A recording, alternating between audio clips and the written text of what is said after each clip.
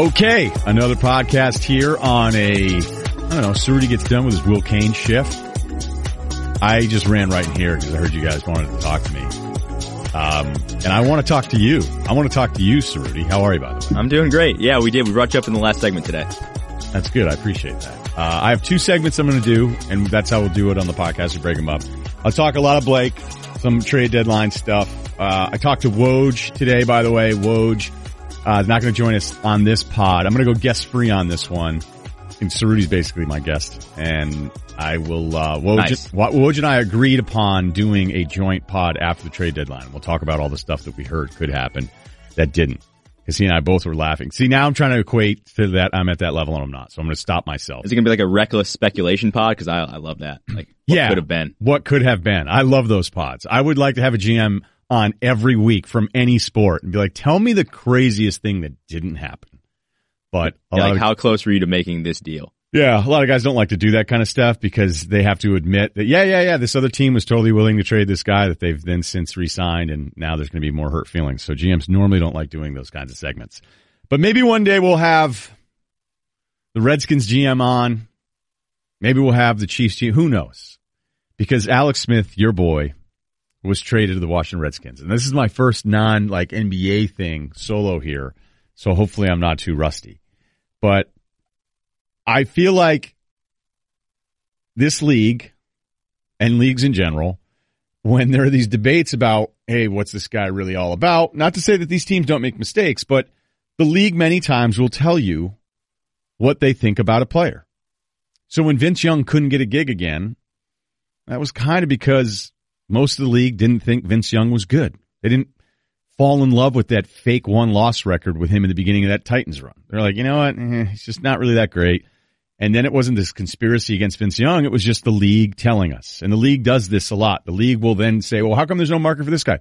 RG3, who, by the way, dude, my God, I wish you had more male friends who would say, you know what? Don't send a tweet when Kirk Cousins is out where somehow he sent out a tweet last night, RG3, going, somehow, some way, they will find a way to blame this on me. And you're like, this is why dudes don't really like you, man. Like, I wish you get another gig. But I think the league looks at him and says, for a guy that can't protect himself and maybe is exposed a bit, on and on and on. So my point with Alex Smith is, and I guess we're always looking to find ways to be right, and I try not to mine through all the information and only go with the stuff that makes me right and ignore all the stuff that I think could hurt me or use weak. Sometimes when I read people's stuff, I go, are you trying to make a good argument? Or are you hoping that stupid people agree with this? Because there's so many things I read. But this is not stupid. This is Jim Harbaugh, who is very good with quarterbacks. I guess I'm not supposed to say that anymore because Michigan hasn't had a good one in 2 years. Sorry. But let's just put it this way. Sucks now, sorry. Yeah, right. Sucks now. Can't use it. Bad argument. No, I'm going to stay with the theory that Jim Harbaugh is still pretty good, who takes a really unproven guy and benches Alex Smith after the concussion. I can go out through all these numbers and decides to move on from Alex Smith and go with Kaepernick. I think that tells you something. When I was on the air, when that happened, I go, you know what? This is really weird. This surprises me. I didn't really think Kaepernick was close to being pro-ready, and yet Harbaugh's going to bench him. So you know what I'm going to do? I'm going to just defer to Harbaugh on this one.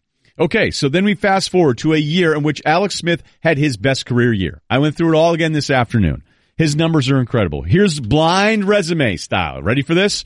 One quarterback, 341 for 505, 67% completion rate, over 4,000 yards, 8 yards per attempt, 26 touchdowns, 5 picks, a QBR of 63.6, a QB rating of 104. The other quarterback, 342 of 529, 64.7% completion rate, just over 4,000 yards again, 7.74 yards per attempt, 20 touchdowns, 12 picks, a 65 QBR, and a 91.4 passer rating. I guess I shouldn't call it quarterback rating. You understand the point. The first guy's Alex Smith. The second guy's Matt Ryen. I would take Matt Ryen every day, and I know now he sucks too. We're not allowed to say he's any good because Sark is poisoning him based on everything I've read. And I'm being a little facetious there. But the point is like there are some raw stats where if you look at Alex Smith's stats this year, you go, you know what? He was really, really good. So then why would Andy Reid, who's considered another great quarterback guy, go, I am ready not just to move on from Alex Smith, understanding he's getting a third-round pick and they're getting Fuller, which we'll get to all the Redskins part of this here very shortly. But if that's two quarterback guru-type coaches in the past 5-6 years that are willing to move on for Alex Smith, not for the next established guy, not for the number one overall consensus pick, but for somebody in Mahomes, if you watched him at Tech, was a dude that dropped back and just slung it in the air. Obviously, his arm strength is through the roof, and they like him to trade up and go ahead and make that move. But shouldn't that tell us, those of us that have debated Alex Smith for years, shouldn't that tell us that, yeah, there's some stuff that's okay, and yes, he's maybe better than he's been given credit for, but he's not this completely misunderstood great QB that I would say the Cerutis of the world, or at least the pro Alex Smith people have tried to say, or the Grudens on a Monday night would go, hey, Sean, I got to tell you don't think Alex Smith wants to win? Look at that guy out there. Like, don't put up the Alex Smith, Brady, and Aaron Rodgers win graphic. Don't. Because you know what would never happen to those guys? Two different organizations in less than a half a decade would decide to move on. Again, and not just move on for the next dude that you know, two complete uncertains, one who's not even in the league anymore. All right, there's a lot to unpack there.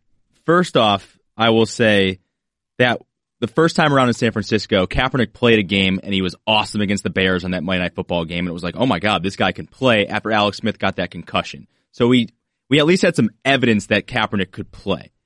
And they were obviously willing to make that move because they didn't love everything about Alex Smith, and that's fine. And my point has never been that he's some world beater.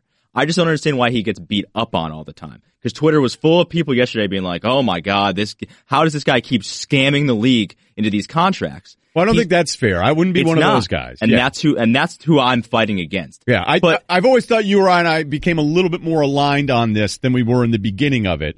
And certainly more than when Danny would just decide to argue with me. Like he was just going to go, I'm going to be an Alex Smith guy, and that's just what he decided to do. And listen, I'm biased because I'm a 49ers fan, and when he got drafted in that team in 2005, it was the worst team I've ever seen a player on. I know they won 2 games that year, and there have been winless teams. Maybe the Browns this year were worse. But he had no weapons, he had no help, he had 1 touchdown and 11 picks. Everyone said he was a bust and wrote him off really quick. They had like 7 coordinators in 7 years. So whose fault is that, I though? felt bad for the guy. Did they decide, hey, let's make sure we have him look at 7 different styles of offense? Or does the player a lot of times one of them was Mike McCarthy, right, who took a head coaching job with the Packers right after that. Some of those guys were good and some of them weren't. Okay, but usually when it's 7 different coordinators, it's because the quarterback isn't getting it done.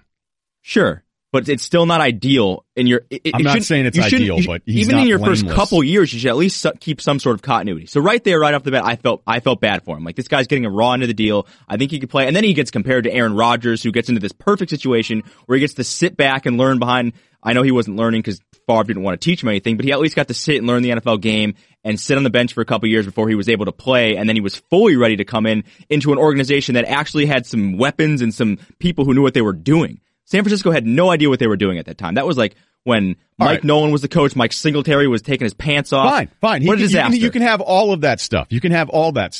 But let's get to when they actually start becoming really good and have what is maybe the most talented roster in the NFL for a couple of years with the Niners. They're going, 2011, 2012. And they quit on him. Because I went through it all again. And wait a minute. Who quit on who? The team quit on him. Like I'm saying, team quit on Harbaugh and the front office clearly went with Kaepernick. Okay, all right. Because the way you described it, I think, and this is fresh because I spent all afternoon looking it up again, so I might be at an advantage here. But I just remember, whenever I watched him, I go, there's just something's wrong here, okay? And in 2011, 2012, 2011 was the year where Harbaugh had him, and he's going, you know what, this isn't going to work. This isn't going to work. But he still has him in 2012, but that's when, they were more ready to go with Kaepernick. He led the league in sack rate in 2012. He was getting sacked at 10% of his dropbacks. Okay? Like the best guys in the league are around 3 and some are in the 2s. That was after he was the 6th worst in sack rate at like 9%. So he goes from 9% to about 10% in sack rate. 2011, 2012. 2012, they're 6-2. They have that tie with the Rams when they're still in St. Louis. That's the game he's knocked out of. Kaepernick comes back in, and yes, going back and reading all the Kaepernick history, it's really pretty funny because they're like, man, this Kaepernick guy, look who he's beat Breeze, he beat Brady, he beat Rodgers, beat Matt Ryan. Like, this guy's incredible. And then a lot of times I feel like with this league, the dual threat guys, if you don't consistently become a pocket attacker, the dual threat thing doesn't mean anything. Yeah, like, you remember that it was they were playing the Packers in the playoffs. I think that first year that Cap was when rolling, he ran for 181. Yeah. And you're like, how are the Packers not stopping this? Like, it doesn't seem that difficult. He's just tucking it and running it. So my point is that I think as Harbaugh comes in 2011, and you remember this too, is that people thought, okay, Harbaugh's coming in, Alex Smith is out, and he's like, no, I'm gonna stick around with this guy. It's the sack rate. Yes, he doesn't throw picks. And these numbers back then aren't even close to the numbers we just got from Alex Smith this past year with Kansas City. Like, I don't know how you can go through his entire career and not agree that this was his best statistical season. Yeah, I think he was like 6th in yards per attempt. He was terrific. Yeah. Yards were up there. Yeah, the yards per attempt number that you couldn't always knock him with. But then it was this third down number. And from 2011, 12, 13, and 14, and this has always been my Alex Smith argument, is that on third down, they came up with this stat. They actually called it the Alex. And it was basically air less expected with yards, meaning if it's 3rd and 5 and you throw it 5 yards behind the line of scrimmage, you're actually throwing it like negative 10 yards per the destination that you need to be to get a first down. And the top guys were like Aaron Rodgers. You know, Brady would actually still be a little bit middle of the pack. There was one player through this 4-season stretch that was actually negative. So negative yards to the line of scrimmage and in addition of yards needed to gain first down. It was Christian Ponder, who was like a smidge to the side of negative. And then the guy who was last in the NFL for those 4 years by a margin that was like 10 times more than Ponder's is Alex Smith. And then you have David Akers, who sets a field goal attempt record in 2011 with 52 field goal attempts, because you remember watching that team. Yep. Hey, we're going to get it to the 18, yep. And Alex is never going to throw it into the end zone because he doesn't want to throw a pick. And yeah, we'll take the 3 because our defense is sick, and the O-line was actually really good, so you can't even come at me with the O-line talent in those 2 years. They were a good run blocking line, but they actually were not a good pass blocking line. Okay, but it was a really talented offensive line that is not all, you can't sit there and go, Alex Smith, the sack rate, oh, well, that's because of the O-line. Okay, so what is it? He doesn't throw picks, great, but he gets sacked all the time, and he gets sacked a lot on third down. And when you look at the numbers, when you get sacked in a drive, your scoring expectation goes way down. Okay, and then when it's 3rd and 4, he's not even throwing it to the line of scrimmage sometimes. So his third down conversions, there were certain seasons I was going through this morning, he was averaging less than 4 third down conversions per game. That's insanely bad. So I would defer to a guy like Harbaugh, who after 2 years goes, you know what? Kaepernick's a wild card, but he's killing it on third down, and he doesn't get sacked as much because everybody's freaking out that the guy has this rifle and he has this run combination. That again, I think there was a correction as you saw Kaepernick not tear up the world the way Jaws said he could be maybe the greatest quarterback ever. So to kind of finish my whole Alex Smith thing here is that I had to concede a bit that he became better than this guy that San Francisco moved on from with a really talented run. Like, they got so sick of running David Akers out there and going, you seriously won't throw it in the end zone once? The non-receiver touchdown stat for Kansas City is a weird one. It's not great for a QB. Yes, I would concede that the wide receiver talent there for a little bit of a stretch is a little unfair to him. And when you have tight ends lining up as wide receivers and then it doesn't count because their actual position is tight end. You know what I mean? Like, I could use some other stuff here, but I think my first point is the best point. Is that if this dude, and I know I'm not really getting into this with you, but like the guy that tells me he's really good and misunderstood, this is now a second organization that feels like they've actually been successful and he helped navigate them out of QB purgatory. This is a second organization that goes, you know what? Actually, we're good. And we're going to go on to Mahomes, and I cannot express this enough. I have no idea if that guy's going to be any good. I know physically he's a beast, but I don't know, because some of that Big 12 stuff, I just go, I don't know if this is going to work. And I don't mean that as a knock on the Big 12, because if I watch Jalen Hurts as a pro prospect, I'd say absolutely not. Okay, now, again, a lot to unpack there. So you're saying, yes, that these two guys gave up on him. Jim Harbaugh gave up on him, and Andy Reid gave up on him. They both said they could do better. That's what they did. They said, you know what, it's pretty good, but we can do better than this. But at one point, Andy Reid was that guy who picked up and gave up 2 second-round picks for Alex Smith, and now another quarterback guy in Jay Gruden is giving up a third and a starting corner for him. So like, you're saying, yeah, there's people that are dumping him, but he's still getting asked out on dates. Like, I look at Alex Smith as the ultimate rebound girl, right? I'm not saying he shouldn't go on any dates ever again. I'm not. He's a safe guy. He's safe. Yeah, just don't. He's never going to be exciting. He doesn't own a motorcycle, but he's safe. He probably drives like a Prius, and he'll get you from point A to point B. He'll take you out to a nice restaurant, but he's never going to surprise you. He's never going to let you down either. He's going to be very even keeled, and that's I think who he is, and that's okay. And there's value in that. And the way I think it would for the Redskins is there's not that much of a difference between he and Kirk Cousins. Yeah, I know Kirk throws it downfield a little bit more, and Alex doesn't, and Alex is going to give you less interceptions, but if I can pay maybe $8 to $9 million a season less for Alex Smith, then done. Right. Okay. And that brings us to the Redskins in this whole deal, because to fully comprehend what happened here is you have to equate that, okay, if Alex Smith was going to make this much money, but you're ready to move on to Mahomes, why not go grab an asset like Fuller, who turned into the best cornerback in the NFL last night on Twitter? Yeah, like it's unbelievable how that stuff happens. It makes me so mad. You're like, oh, they gave up Fuller? Oh my, how could you? You're like, what about the 3rd round pick that you gave up too? Right. They give up a 3rd and they give up a Fuller. But remember, they only get that 3rd back if they themselves don't dip into free agency and take up somebody else's play. And like the way the Redskins do business, there's a really good chance that they're going to owe somebody some sort of pick anyway. Yeah. So that part, And I guess if the Chiefs had just let Alex Smith walk after next year, they probably would have gotten a 3rd round compensation pick as well. So it's really what they would have gotten if they just let him walk. Well, it's also the great way of doing business if you're a GM where you go, hey, Washington, you're actually screwed. So here's the deal. You got to give me like a nice young player and this pick because you're screwed if you don't do this. And that's the part where I was surprised that so many NFL insiders, like guys that I like, were making fun of any of us that didn't really understand what Washington was doing. Like if your argument is the Redskins, hey, you need a quarterback, and you go, you do, but if I spent $1 million on a penthouse apartment in Hartford and you said, hey, nice place, but you dropped $1 million in Hartford, could I win the argument by saying, well, it beats being homeless. You got to sleep somewhere. So yeah.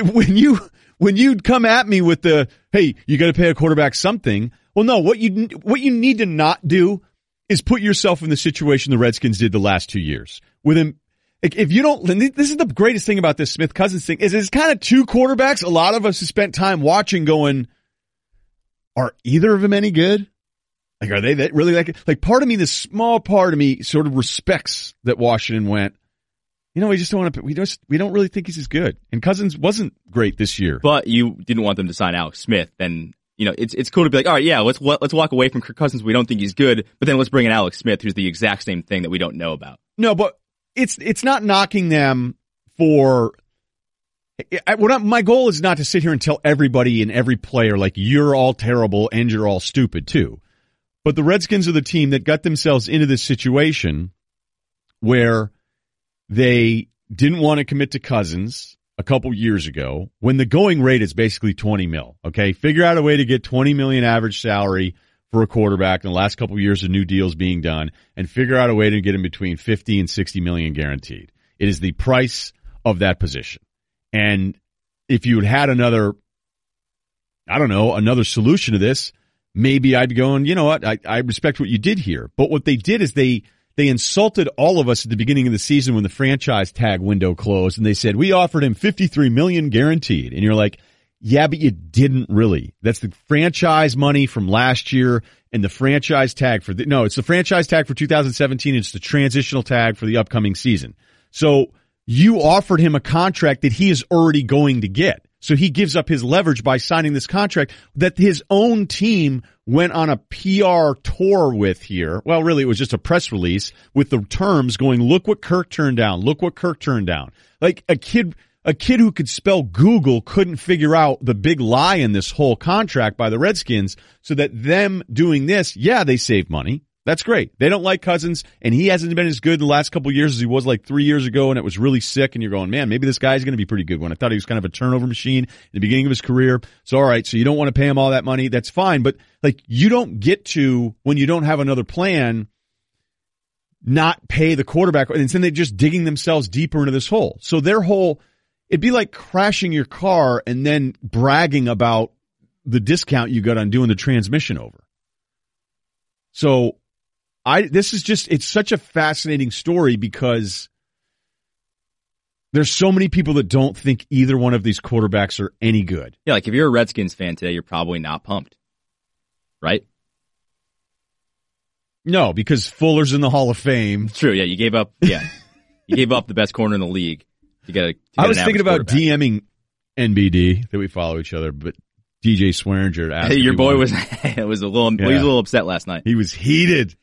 My favorite part about it was that he tweets out the two things and deletes them about how mad he is that they trade Fuller. And then his follow-up tweet is like, pumped to have you, Alex. Like, let's go win a championship. We get a championship. Swearinger started sharing stuff with us where he goes, how do you grade out as the number one defensive player? Yo, you was in the 90s for the season, and we moved on from you. So the Redskins, they got a cheaper guy that may not be as good or may be just as good as Cousins, but they put themselves they kept putting all of their problems on layaway. I have a hard time giving them a ton of credit.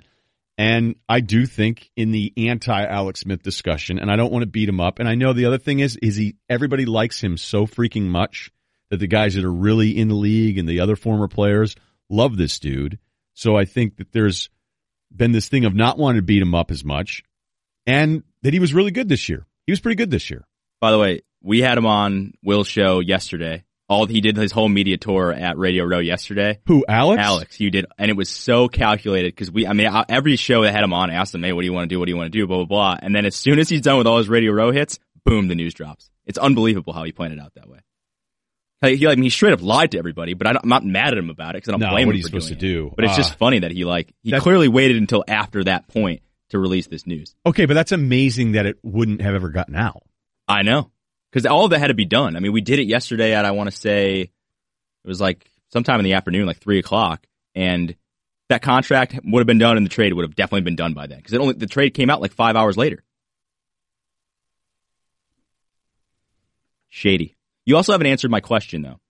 So you're saying that these two guys gave up on him, and they did in Harbaugh and Andy Reid, but there still have been very big markets for him after those teams were willing to let him go. Like the Browns wanted him to. Like I said, the Chiefs gave up 2 seconds, and the Redskins gave up a good player and a third-round pick. There's still interest in him as a starting quarterback, and they were not only they were going to give up the pick, they gave him this $71 million guaranteed. So clearly, like people think he's okay. Is he perfect? No. All right, but if I was on a long hike and I got lost in the woods and I had anything to drink in like 2 days, I can survive, right? 2 days? No water? No, I think it's 1 day. Is it 24 hours? Food is like a week. Food is a week. Yeah. Dude, I do. There's no telling you what I would drink after like a day. And for the teams that haven't had a quarterback, that's kind of what it's like. So to say that there's this massive demand, no. If you were, and this actually relates a lot to the basketball stuff that we're going to get into, if you haven't had anybody that has, and we can debate how big of a star Blake Griffin is coming up next here, but if you haven't had any kind of attraction like that in your city for 5-10 years, you're pumped to have Blake Griffin out there and give him a uniform and introduce him at the press conference. But if you're the Celtics or you're the Cavs or you're the Spurs or the Warriors, you'd be like, we're good. We don't need that. So yes, there's always teams that have gone through this quarterback desperation phase that would say Alex Smith comes in and solves our quarterback problems of the last few years. You know, there's probably rebound guy. Because look, the Chiefs had no quarterback. They had nothing going for him, and Alex is a nice guy who's gonna. Are you saying Brody Croyle wasn't? Brody Croyle was not it. Who was the guy?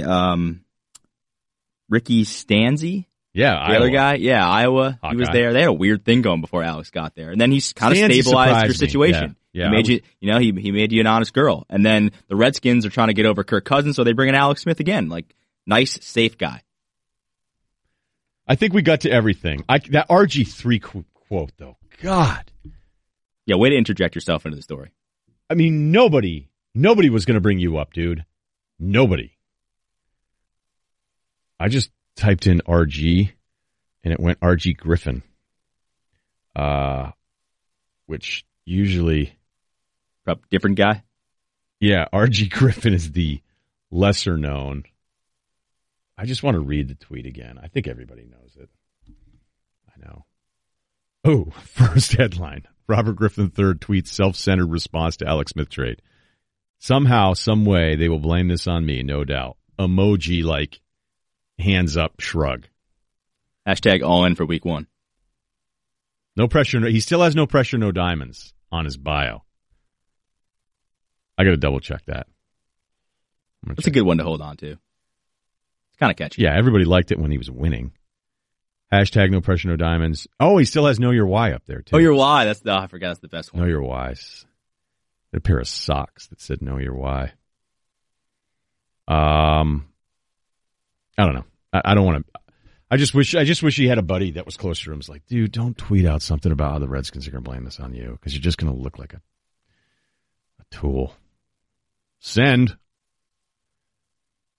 I have the Blake Griffin stuff that I want to do. Because this is a free one. I was going to ask for some mailbag stuff, but I don't know. I have this other thing I might do a little bit later. We'll talk Blake Griffin and what that means next. Okay, let's do some hoops here. The Blake Griffin trade was treated with a lot of surprise, and I'm not going to tell you I thought he was going to be traded this week. I thought he very well could be traded. You started hearing things the last few weeks where you're like, you know what, the Clippers, they had this stretch where they wanted to get rid of everybody, but it still wasn't necessarily Blake, and that ownership had to be sold on moving on from Blake because they just given this massive contract, which we all know was 5 years and $173 million. And I'd heard from a couple guys, they go, you know, one thing to pay attention to probably this offseason would be could they get a good pick and something like that for Blake? And instead, the Clippers, which have been a weird team but still fighting for a playoff spot this year, they bring back Avery Bradley, bring back Tobias Harris, they end up with a couple picks on this thing. And you start going, okay, well, wait a minute. Are they going to still, by the way, they've tried really hard now to get that small forward thing situated after years of just not having anybody that they loved at small forward, but a little late for all that stuff. So then you kind of read all the reactions. So again, I'm not shocked he was moved. I guess I just thought there was a chance because I'd been talking to somebody and say, hey, no name to pay attention to was Blake Griffin, but I didn't think it was going to happen before the trade deadline. So that part would be a total lie if I told you that was happening. Do we like Blake? Do we like Blake as much as we used to like Blake? No way. We used to love Blake. We used to love Blake Griffin. Blake be somebody you could build your team around. Blake was somebody who was number 1 overall pick. Remember, missed his entire rookie year, but you started looking at those numbers, 21 years old, and the efficiency, and you're going, this dude is incredible right out of the jump. And you know what's happened? He hasn't played a lot. He played a full season his rookie year after missing his real rookie year. Then he played 66 games. Then he was 80-80. So 4 years into this, you're going, okay, we feel pretty good. And then it's 67 games, and then it's 35 games, and then it's 61 games, and this year it's 33 games. If you look at the PER, we're off of those peak years. And this is his worst one in his 8 years of playing. So that scares you. And you just gave him 5 years and $173 million. So what do? Do you go, okay, well, we don't really want to pay Blake this money? And that's my whole dilemma all the time with all these guys, is that even if I don't love a player, if I were running the Pelicans and DeMarcus Cousins is a free agent, you guys all know that I'm not been the biggest DeMarcus fan, but I feel terrible for the kid now with the Achilles thing. And, you know, they were starting to put it together here a little bit. And me talking about how much I'd like the Pelicans, just not like they were going to do anything in the playoffs, but hey, it's nice to actually see a group of 5 guys out there to close a game with Drew, with Rondo, with Clark, Miller hitting shots. You know what I mein? Like there was a semblance of a team finally, and DeMarcus and AD were figuring out a way to coexist. And then he blows out his Achilles. And that obviously factors in now because it's a bigger guy with this kind of injury. But even me not loving him and talking about how teams have certain GMs have this no DeMarcus Cousins rule in place. Like no matter what, we just will not trade for him. We can't go ahead and sign that guy. You probably still sign that player and go, we worry about it later, just like the Clippers did. You know, just like so many teams during this, the cap goes up season. And look, we're talking multiple seasons. I'm going to get some of these numbers here in a little bit. You knew that you're just screwed. You're screwed as a GM where you go, I know I don't like this player at this number. I know what that number is going to be in 4 years, and that's an absurd number for this player. But you know what I can't do? I can't not sign the asset and then worry if I'm ever going to have the opportunity to grab another asset like this. So Blake Griffin becomes a superstar that we love. That's a borderline top 10 player because that's the way we talked about him the first few years of his career. And then he became injured guy. And then he became, along with Chris Paul, guys that always let us down in the playoffs. The first round exit against the Memphis Grizzlies in 2013, and Blake had some ankle issues. I remember in that one. 2014, second round loss to OKC. That was Chris Paul screwed up in that one game with the turnovers. And then he kind of freaked out and it became a ref thing, the whole deal. So they get bounced out there. And Doc said recently, like, that's when it all went downhill. They still made the playoffs 3 more times after that. They had the second round blow up to the Rockets, which is the one they really should never get over after blowing the huge lead in game 6. But Chris Paul actually missed 2 games in that series. And then first round against Portland in 2016, they lose. Blake and Paul both hurt. And then last year against Utah Jazz, Blake ends up missing 4 games in that 7-game series where they lose in the first round again. So whenever they put up the Chris Paul graphic about can't get out, the second round, and all this stuff, I'm like, yeah, but you guys never put up that he's hurt too all the time, as I would defend Chris Paul. But I still, despite the fact that Blake became somebody that you go, we can build a team around him too, is he more of a superstar than he is, in name and in ads and deadpan kind of funny? Is he kind of that guy in the LA market where if he played somewhere else, we wouldn't think of him the same way? Well, it's pretty clear based on the reaction that we're getting from just cited NBA sources. All the stuff that I've read since the Blake deal went down, most people think the Clippers did better on this deal. And that tells you what people think of Blake and the money that he's going to be making down the road, because that's the thing that just, I'm going to add it up for you here again. You go, all right, what are you doing if you're the Pistons and Blake is $30 million this year, $32 the year after, $35 million, $36.8 million, and then has a player option for $39 million in the 2021-2022 season? Well, what you would say is, if you took on that contract, you'd be scared to death. You go, so somebody who can't stay healthy and gets hurt at the end of the year all the time, now in 5 years, I'm going to be paying almost $40 million. I don't want to do that.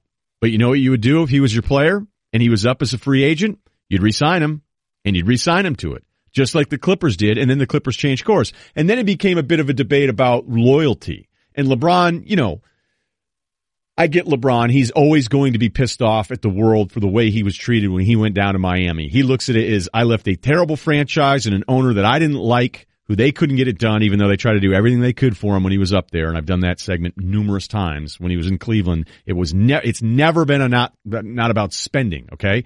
But he goes to Miami, puts that group together, and they get treated like the most evil storyline in sports. Some of the stuff my friends were saying, NBA sucks now, it's wrestling, this is stupid, I hate it.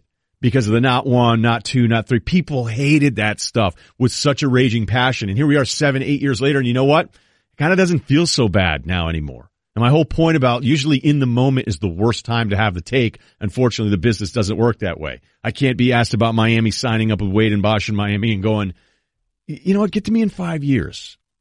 There's not a demand for that in the industry. So Blake is somebody that's wooed, and I don't know if you caught the Zach Lowe podcast. I think it's with Lee Jenkins, where they talked about this banner being raised for Blake and that he would retire a Clipper, and there was a choir and this whole thing, and now somehow that seemed as deemed as dishonest now. And LeBron kind of went, hey, it's always the teams making the right move for the team when they trade the guy, but it's always the disloyal player. Well, the player unfortunately deals with more of the emotional baggage from the fan base because we care more about the players as fans. And yes, we want it both ways. We want you out when you're not making your money, and we want you to stay forever and never leave us when we still think you can produce. And that's the way it is always going to be. So you have to know when you're signing up for this, that's the unfair part of it. It isn't fair, and it's going to happen forever. Fans aren't going to ever get to the point where you go, you know what I'm going to start doing is being less emotional about my favorite players moving on from other teams. Okay? It's just not going to happen, but I understand LeBron's position on that. But LeBron, to go a little deeper and talk about how they wooed him, and then reading all these things and everybody laughing and poking at the Clippers saying, oh, you guys did. So here's my question to all those people. Would you have rather the Clippers just sort of half-assed it?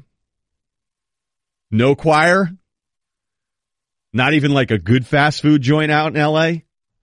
Maybe just some smoothies right outside of the Staples Center, although that juice place is all right. Take them to Tom's Urban. It's a good spot. Again, I've stayed at this hotel a million times. But would you have rather the Clippers done that and then give him the $173 million and then said, hey, part of our recruiting thing here is we could obviously trade you. Blake knows what the deal is. He knows when he doesn't get the no trade because no one really gets it anyway, and it's really hard to qualify for it to begin with. Blake knows I'm not getting the no trade. I'm signing up for $173 million guaranteed. I'm getting that extra year because I'm hurt all of the freaking time. And just like I toyed with talking to Phoenix and Denver to see what was out there and may have jumped on an offer there if the Clippers didn't step up, the Clippers post the Chris Paul thing, freaking out, hating the numbers that were staring them in the face on the spreadsheet, still went ahead and re-signed him and re-signed a star that a lot of GMs and people can knock around the league and say the Clippers got the better end of the deal. And yet every one of those teams that had free agent space except for a handful, every one of you, if you had free agent space to go ahead and sign a guy like Blake Griffin and he picked you, he deemed you worthy of you giving him all this crazy money, you and your fan base both would have been psyched because you would have said, just like Stan Van Gundy said, hey, a player of that caliber, you just kind of go ahead and kind of do the deal. And from a basketball sense, I get every reason why Detroit would do it. They want to shake it up. They still have Drummond there. You know, Reggie Jackson's massive number they have to worry about. Stanley Johnson played like the best game ever last night, and Cleveland sucked again. LeBron was actually okay for stretches, but everybody else was terrible. And watching that game and then lose. So like that's the thing that's so contradictory of this whole thing is that I hear people knocking Blake, and yeah, you're kind of right. But the people knocking Blake would be the same front offices that would be psyched to even throw their money at Blake. And then my age-old rule, this whole thing, where if you trade for a player that has no contract certainty moving forward, people knock the trade because you go, oh, well, the guy could just leave. Whereas when you trade for the player that has 3 years of money, then the same people go, oh, look at all that money you owe him. Like somebody has to get your money. And that's why you have a 90% floor on these caps. So I understand the Clippers thinking the whole way through. I think it's totally unfair to knock them for going over the top with free agent recruiting. Because, dude, that's like being with a girl. And she goes, you know, why did we do that awesome event together? You know, why did you take me to South Beach for the Super Bowl? Because I wanted to impress you. And I'm a guy and you're a girl. It didn't mean we were going to get married. Did I pay for everything? Yes. Did we not fight once? Yes, for the most part. Was it fun? Did you get to go to some cool stuff? You did? Okay, great. When we break up, you can't yell at me that I brought you to South Beach 3 years ago and that was misleading. I just brought you somewhere for a week. Well, we don't want people to be honest with us, right? We don't want. No, we if don't. If the Clippers went to Blake it. and said, hey, man, we feel like we just lost Chris Paul. We hate the number that we're going to have to give you, but we're going to give it to you because we can't really say no to our fan base, but we might want to trade you in a year, even though that's probably the honest thing. And maybe Blake did know that. You just can't say that. You can't say that. No, you can't. And reading the stuff from Zach and the Lee Jenkins stuff, it was hilarious. But then it turns into this kind of power of the player thing. And I'm telling you right now, the players they've never had more power. They've never had more power. And I'm psyched that these guys are getting paid what they are getting paid. But you can't just go, well, I don't want to spend my money on this guy, so I'll wait for the next dude. That guy's not going to present himself. Like Westbrook is making such sick money in a couple years, and you could make an argument. I mean, I was looking at Oklahoma City's spreadsheet this morning, and I'm going, this could get horrible here. I'm going to guess that Melo's not going to opt out at $28 million next year. Let's say Paul George resigns with Oklahoma City. Now he could do a couple different things. He could opt in and stay there. He could sign a 2-year deal, and I hope I got this right, and someone will correct me if I have it wrong, but I believe Paul George can go 2-year deal to extend it out to 10 and then do his contract off a 10-year service time. And if he wanted to do that, like that's different numbers. But if he just did kind of a straight raise with the extra year with OKC in 3 seasons, so not next year, not the year after that, starting in 2020, 2021, you could have Russ at $41 million. You'd have Paul George, I think the average is around $33 million. And then you'd be adding Steven Adams to that at $27.5 million. you will have $100 million, over $100 million in 3 players that are Westbrook, George, and Steven Adams. I know the cap's going to go up a little. You got to do it, right? But you have to with Russ. Like, does $43.8 million scare me in a few years with Russ? Scares me a hell of a lot. Like, I know it's an insane number, but I'd rather give it to that guy. And I'm not even the biggest Westbrook guy. I mean, I'm not. I just screwed up his name. But by the way, did you hear Blake talk about why he gave up his no trade clause or why he didn't want a no trade clause in his contract? It's pretty good. I have it here if you want it. Yeah, let me hear it because I think I remember it. No, at the time, I think that was around the time when Melo was going through his whole thing in New York with the no trade clause, and I don't think it was something that was like a real option at the time. So, like I said, I want to play for a franchise that wants me to be here, and clearly they didn't. So this is what's most exciting to me. Yeah, it's 8 years and 4 years with the same team in, so he would have had it because he's his 9th season and he's always been there. But if you get hurt all the time, like at the end of the year all the time, and you're the Clippers and go, we're going to give you that 4th year, we're going to give it to you guaranteed, but we're not giving you no trade. Like, this league doesn't like giving out no trades. The thing that's sort of a bummer for him, though, is, all right, so he re-ups. He obviously likes living in L.A., and now he's stuck in Detroit, where if they were maybe more honest with him up front, maybe he would have signed with a Denver or a Miami or a place where he actually wanted to be. Yeah, but you got to know that, and it's the same. But on the other side, it's like Melo's thing with the Knicks. Like when he could have gone to Chicago, and Houston was trying to figure out a way to do it. And Melo was telling everybody that was paying attention, he's like, dude, I'm just going to take every cent, and then I'll worry about it later. Like, get me that last year. Like, Melo's staring at $28 million next year because he's like, whatever, I'll just sign it, and then I'll figure out the rest of this stuff later.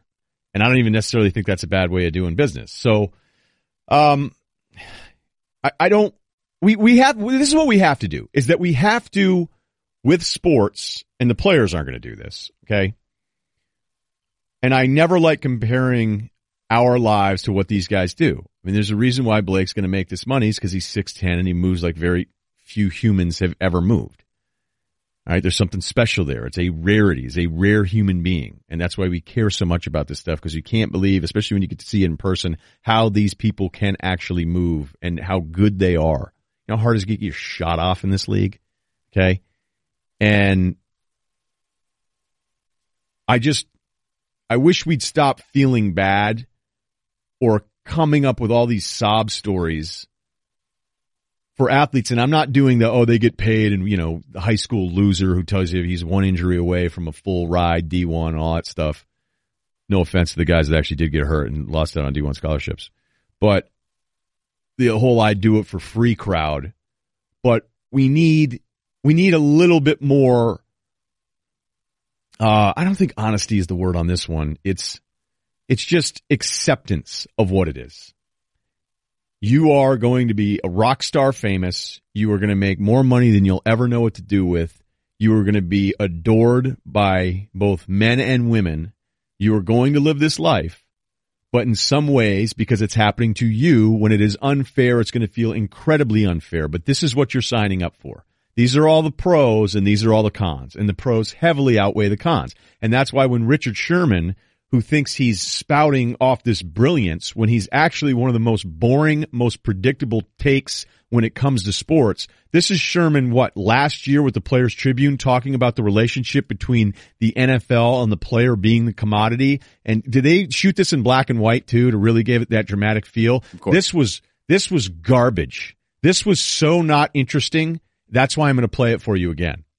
They're a bottom line business. If you can increase their bottom line, then they'll love you. They'll do everything they can to put you out more, to market you, to make sure the fans buy your jersey, to put your jersey out because it makes them more money. If you're not making them money, then at the end of the day, they're going to find somebody else.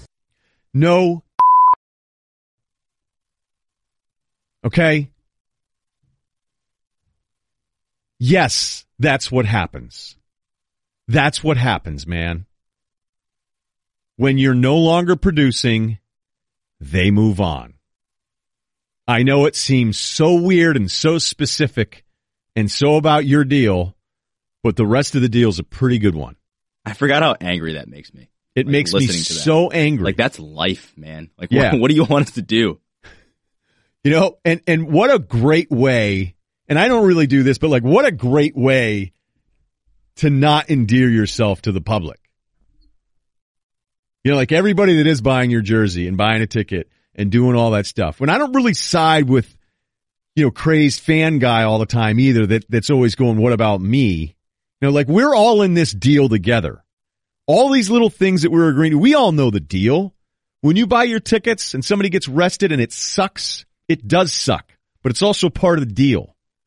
When you're a player and you're not, I don't know, producing anymore, you're not as good, and the team starts looking in another direction, that's part of the deal, and it'll always be part of the deal. So when Blake Griffin, who signs this massive free agent contract, when we used to like you a lot more when you played the first 4 years in and thought you were kind of this untradeable dude, and don't debate me on this, I'm telling you right now, Blake was kind of thought of as one of those guys. He was never LeBron, he was never Durant, but he messed around with MVP kind of talk that one year where Chris Paul actually went down and Blake kept putting up huge numbers. But Blake, like so many stars before him, the popularity expiration date is staring you down. Every great player that is really popular in the NBA especially, you eventually become popular because you're not winning. You're not getting it done. It's starting to happen to Anthony Davis, the overwhelming, glowing reviews of Karl Anthony Towns, and us watching going, is he really, you know, all that? And look, the T-Wolves are doing great finally, great for them. But we all know the deals that we're signing up for in everything we do all the time. I knew what I was getting involved with ESPN, and I could be mad about certain things, but you know, at the end of the day, I had to make decisions for myself and understand, like, okay, I see where they're coming from. I know why they're going to do this or that, or all, and I'm not talking about even my recent stuff. I'm just talking about like stuff in the past. And you know it when you have relationships or stuff at work. So the pity party for Blake Griffin when he gets traded after signing a 5-year extension, we all know what this is about. And so does Blake. And actually, Blake's been really cool about everything he said since he's been traded, despite the fact that people are saying he's miserable. Not miserable, but just devastated. But it is a little like, what if they can kind of figure this out a little bit? And I was going to say, I kind of like it. I like it for Detroit. And how about the other, the favorite? Every time a move is made, I'll look up like the contract or the executive and you think, whatever. What a great way for Stan Van Gundy to get an extension out of this. Year 4 of a 5-year overhaul, and he's getting paid huge money. And he called all the shots with the guys around him. If he doesn't do anything, stay stale, he could be out of there after the 5 years. Oh, wait a minute, you bring in Blake, maybe go a little bit deeper in the playoffs. Okay, we like what we're doing. And I agreed with Stan on this one, is that, you know, these guys aren't always easy to acquire. But then again, when they're traded, there's so many times you're like, that's all they got? Because Tobias can bounce. Avery, I think, can bounce. And honestly, like the Clippers didn't really want anything. Like they're looking to 2019 free agency at this point. Yeah, and then there's all, you know, the LeBron stuff. Okay, now that's why they're doing this. I don't know about that one yet. My LeBron meter is still firmly planted in Cleveland, despite how terrible. I know what every single storyline will be on this one.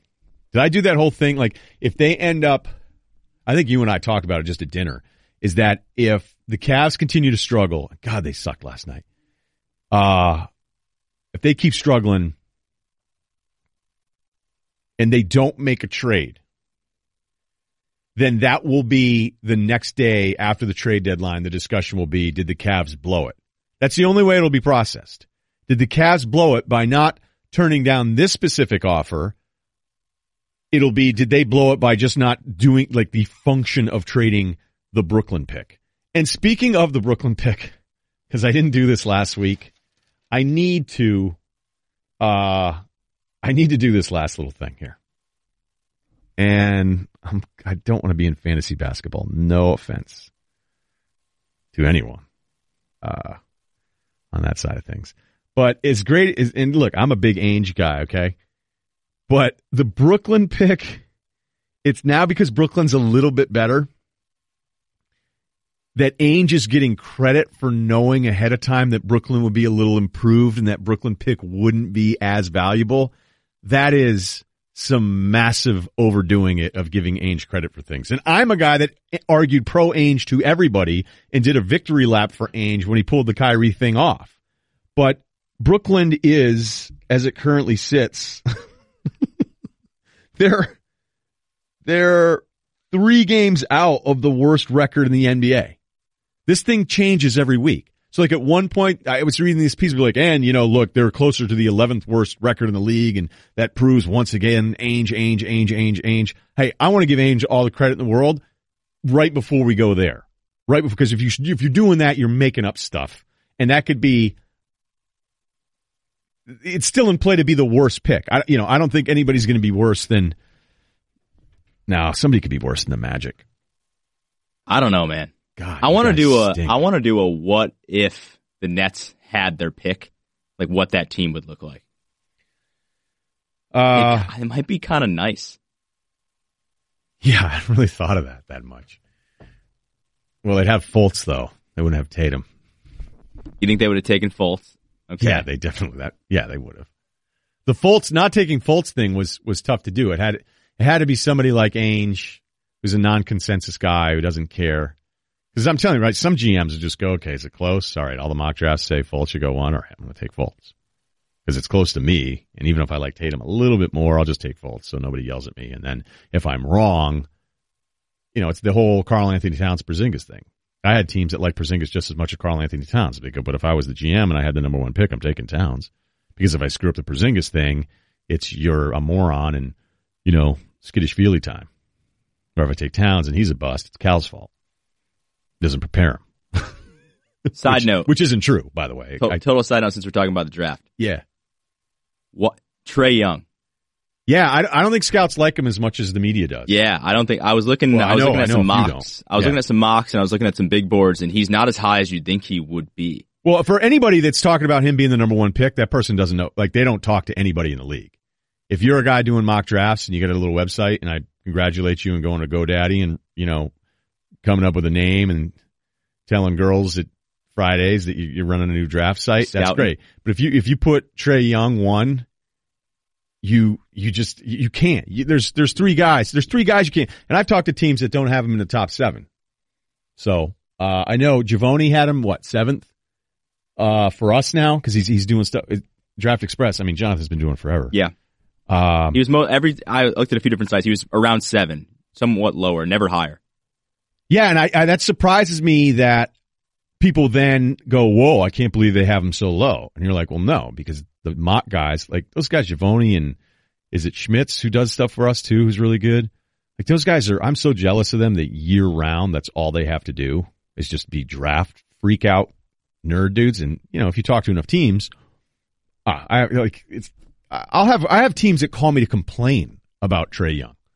To go, oh, you guys were Trae. I'm like, hey, dude, I haven't been on the air in like a month, right? Yeah. It's not me. I'm not saying people hate him or anything like that, but there's a gap for the love and what he's going to be draft night from our side of it on the media side. Whoever takes him is going to be like, oh, steal. Look at this guy. Yeah, and a lot of it is very Steph based. Yep. He's probably that first, I don't want to say wannabe Steph, but in that mold of the first prospect that's kind of in Steph's mold. Yeah, we got it wrong on Steph. So now let's not get it wrong here. I think what you're forgetting, though, is that Steph is legit 6'4". Is he? Yeah. Steph's... And Trae's 6'2", listed? Yeah, I don't know. I don't know what he looks a little 6'1"-ish out there to me. Should we look that one up? I'm trying to forget. I know. I don't know. Yeah, we should vote on... Should we vote? He's listed at 6'2" on Wikipedia. So, that's listed at 6'3" on Wikipedia. So that must be true. Trae grew. ESPN 6'2". What do they have Steph at? 6'3"? 6'3", yeah. So. They do? Let me see. Okay, let me see what it said at the combine though. Steph Curry combine. I bet you his bench reps were sweet. We need to fix Trae's hair though. I don't talk about other dudes. Sorry, I just need to be said. Steph Curry, son of, they have him 6'3", 181, but there should be an athletic testing here thing. This is all Draft Express. All right, they got him at 6'3". Research, content, Pre-draft workout. I don't know. When did this stop being interesting? About a minute ago? He's listed at 6'3". Boom. Okay. He feels taller out there. He feels a little taller. Life updates. Still in Connecticut. Woo! There has been a slight delay on the moving transaction, but everything is heading in the right direction. Good news on the horizon. You and Chad Kroger could hang out. Yeah, get Strider out of Benihana. He doesn't live in his mom's basement. He lives in her guest house, bro. Those guys were so mad. And if people don't know what we're talking about, what is it, Chad Kroger? It's at Chad Goes Deep on Instagram, right. Incredible follow. They were just on Fox News. They were just on Fox News talking about how they prep for going out before house parties and that clubs aren't really their steez, which I thought was great. And talk about getting mobile. Yeah, we're like, we got to get mobile. We try to. I was surprised when Chad said he grabs a sixer, and then the dude next to him kind of looked at him and was like, or at least a 30 rack. You know, and I was like, maybe just Chad's one of those guys who just doesn't, you have buddies that are younger going, I don't really like drinking. Yeah, he just doesn't go too hard. Yeah. Enjoyable drunk. Couple Rolling Rocks. and I'm straight. But he's definitely, because this is with a segment, but I think I want to save it for Van Pelt, because I was thinking, like, if you could be any other kind of guy, what guy would you be? Because I went to Whole Foods today. So that's such a good question. Yeah, like I live when I'm in Connecticut, when I'm not on the road trying to get stuff done, and the writing, which I'm learning is a little harder. That could be a whole nother segment we do on the podcast. But, yeah, I mean, I was offered 1 million jobs as soon as everything was over. So that was a nice little ego boost. But I was like, that's just not what I'm doing right now, bro. And, I am still moving, and I am moving to Manhattan Beach. So that part's done. But I went out to go look for places, and it wasn't super fruitful. So we had to pivot. You're going to be like board shorts, flip-flop, backwards hat, tank guy a lot now? Well, I'm kind of a tank, no shirt guy now. You fit in. I don't see you as a flip-flop guy, though. No, I don't like flip-flops, and I'm not board shorts guy. You know what I'd like to do is bring back Ullman lack shorts, mid-90s. Oh, those are good, yeah. Baggy kind of. Yeah, baggy, but like, you know, just pinched up a little on the side, so there's a little high knee flare on it. Because those lacrosse shorts were just... That was the uniform. They were the best. Yeah, I just didn't play lacrosse, so I was a poser. So yeah, like all that stuff's going pretty well. I was supposed to be gone this week, and I'm clearly not going to be gone this week. So I'm still in Connecticut for a couple more weeks. I'm selling my place here. I'm dealing with a place out there. Things look good, so I don't want to jinx anything. The non-sport stuff is going. It doesn't happen very fast, and that's fine too. It would help if I didn't live in Connecticut. But yes, so I went to the gym early today, and I went to Whole Foods, and I had lunch. I sat down at Whole Foods and ate my meal that I prepared. Love that. And I saw a guy who's probably in his 50s, and he had a long, like really well-conditioned ponytail. And he just looked happy. Now, he may have been high AF. Who knows? But I was like, I bet you he does like a little woodworking or something. He's got a great dog. And I go, would I be happier as that guy? Like dog, love my dog, long, thick ponytail, 50s, maybe super into trees, maybe not. Either way, just at peace. Like would I want to be, if I could be any other style of dude, how would that one go? I could not see you doing that. No. I couldn't see you being Chad Kroger, stoner house party guy either. Just content? Whatever, because you get annoyed. You would get annoyed with other people. So maybe the dog thing wouldn't be that bad because you wouldn't be around people as much. Yeah, like if in 6 months you go, hey, what happened to Russillo? And they're like, actually, total pivot, went up to Montana. Really into birds now. Not Wyoming. Went up to Montana and he's got a little cabin. He's working on some poetry, and he's got a big husky. Big Washington. He got rid of his Land Rover. Yeah, Husky's always off leash too. Just walks around. They do trail hiking together. Yeah. He doesn't have any guns because he just has his dog, and he doesn't believe in shooting bears. He feels like if the bear attack were going to go down, he just has to, it's either going to happen or it's not. But it's not fair to the bear if the bear isn't armed. No, I can't see you doing that. That's not it. No, because a lot of my friends are like, are you hanging out? Are you like going out a lot? I'm like, no. What do you think? Like, I am kind of going a little stir crazy. I am, because I wanted to be out of here this week.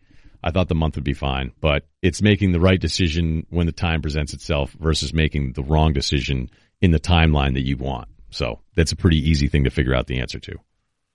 What's the first thing you're going to do when you're there? Like, are you going to I've already worked out of the gym out there. Like when you move into your place and like you're settled in, whatever, like are you gonna hit town hard? Are you gonna just like chill by the beach? Because you don't strike me as like a sit at the beach with a chair guy. Oh, see, that's where you're wrong. One of my favorite things to do ever is spend an afternoon at the beach in a chair. Like a folding chair. Read, book. yeah. That's good. Yeah, that's right. You do read a lot. Voracious reader. No, I could just jump and read, and then I like to jump back in and out of the water. Salt water is medicinal. I'm a big saltwater guy. Pick up hoops on Venice Beach. Yeah, me being near, I'm probably not going to go up there. It's tough to shoot at Venice Beach. It's so windy. Yeah, it's true. And the thing is, the whole like legend of Venice Beach, some other guys are really good, and some are just terrible and so homeless funky, you wouldn't even want them guarding you. No offense to the homeless that play pickup hoops that are listening to the podcast right now. But it's just the reality of what's going on. I could post a whole Instagram thing on it. Moved in. I was kind of waiting for like the first dude that just goes like, oh, what a horrible mistake you've made. Like, look how bad your life turned out. When it's like, no, actually, boom, boom, boom, and just murder a guy with hammer blows to the forehead of facts. But I don't really need to do that because people seem to like me more than I thought they did. Yeah. I was having a conversation about Instagram with one of my buddies, though. Because you know how people will say if it was all female leaders in the world, there'd be no war? Incorrect. I don't know if that's true. Because I would think, like, I could see Japan. Like, what if you were Japan and you were like, you went to the other country and they said, I was looking at your Instagram posts and I saw that you liked a ton of Australia's pictures. And what's up with that? Yeah, right. And then whoever the leader of Japan was that was talking to the leader of Spain would be like, what's not to like? Look at those pictures from Australia. I don't really know what to tell you. Like, you're going through my stuff and you're looking to see whether or not I like pictures of Australia. And then Japan would be like, well, you've never mentioned Australia once, ever. In the time that we've known each other, we've been to countless summits. We've had numerous luncheons. And I've never once heard you talk about how much you like Australia. And you'd be like, well, hey, I'm sorry that I haven't told you all of the countries that I admire and find attractive. It's just all I did was like a picture, look at the coastline, look at Perth, look at downtown. I mean, isn't it fairly obvious? Like, hey, while we're doing this, I think Austria's hot. I think there are times Austria, depending on the season, I think that's incredible. Wait, you follow Italy? Yeah, I follow Italy. Italy followed me. Like, we're all in this together. Am I not supposed to follow Italy back? Like, Italy follows me. I'm Spain. I got to follow them back. Like, it's not that big of a deal. Does Italy DM you? Italy DM me for help on a trade exemption tariff thing. Okay? That's it. I'll show you the freaking DM. All right? That's why if there were all female leaders, there would still be wars. I think we're good. We good? Yeah. We'll talk to you next week. We may just push up the Van Pelt thing because Woj and I are doing a big post-trade deadline mashup for the pod. So please keep subscribing, reviewing. Ceruti's been on a tear sending out stuff. Doesn't mean all of you are getting something, which I think some of you have learned. It's the most creative. I look at the most creative ones. That's the guy that just screen grabs a 5-star review. Also, if you just say, hey, Ceruti, give me swag. Yeah, I've noticed that a lot, too. Rude. Hey, Ceruti, where's my large? That's not what we're looking for here. So reviews. If I laugh, you're getting a shirt. Yeah, if you're laughing, that's actually, that's how it should work. You can't just get stuff because people were a lot, that's a whole nother segment. So, so next week, it looks like I'm probably still going to be in Connecticut. So we'll make this work.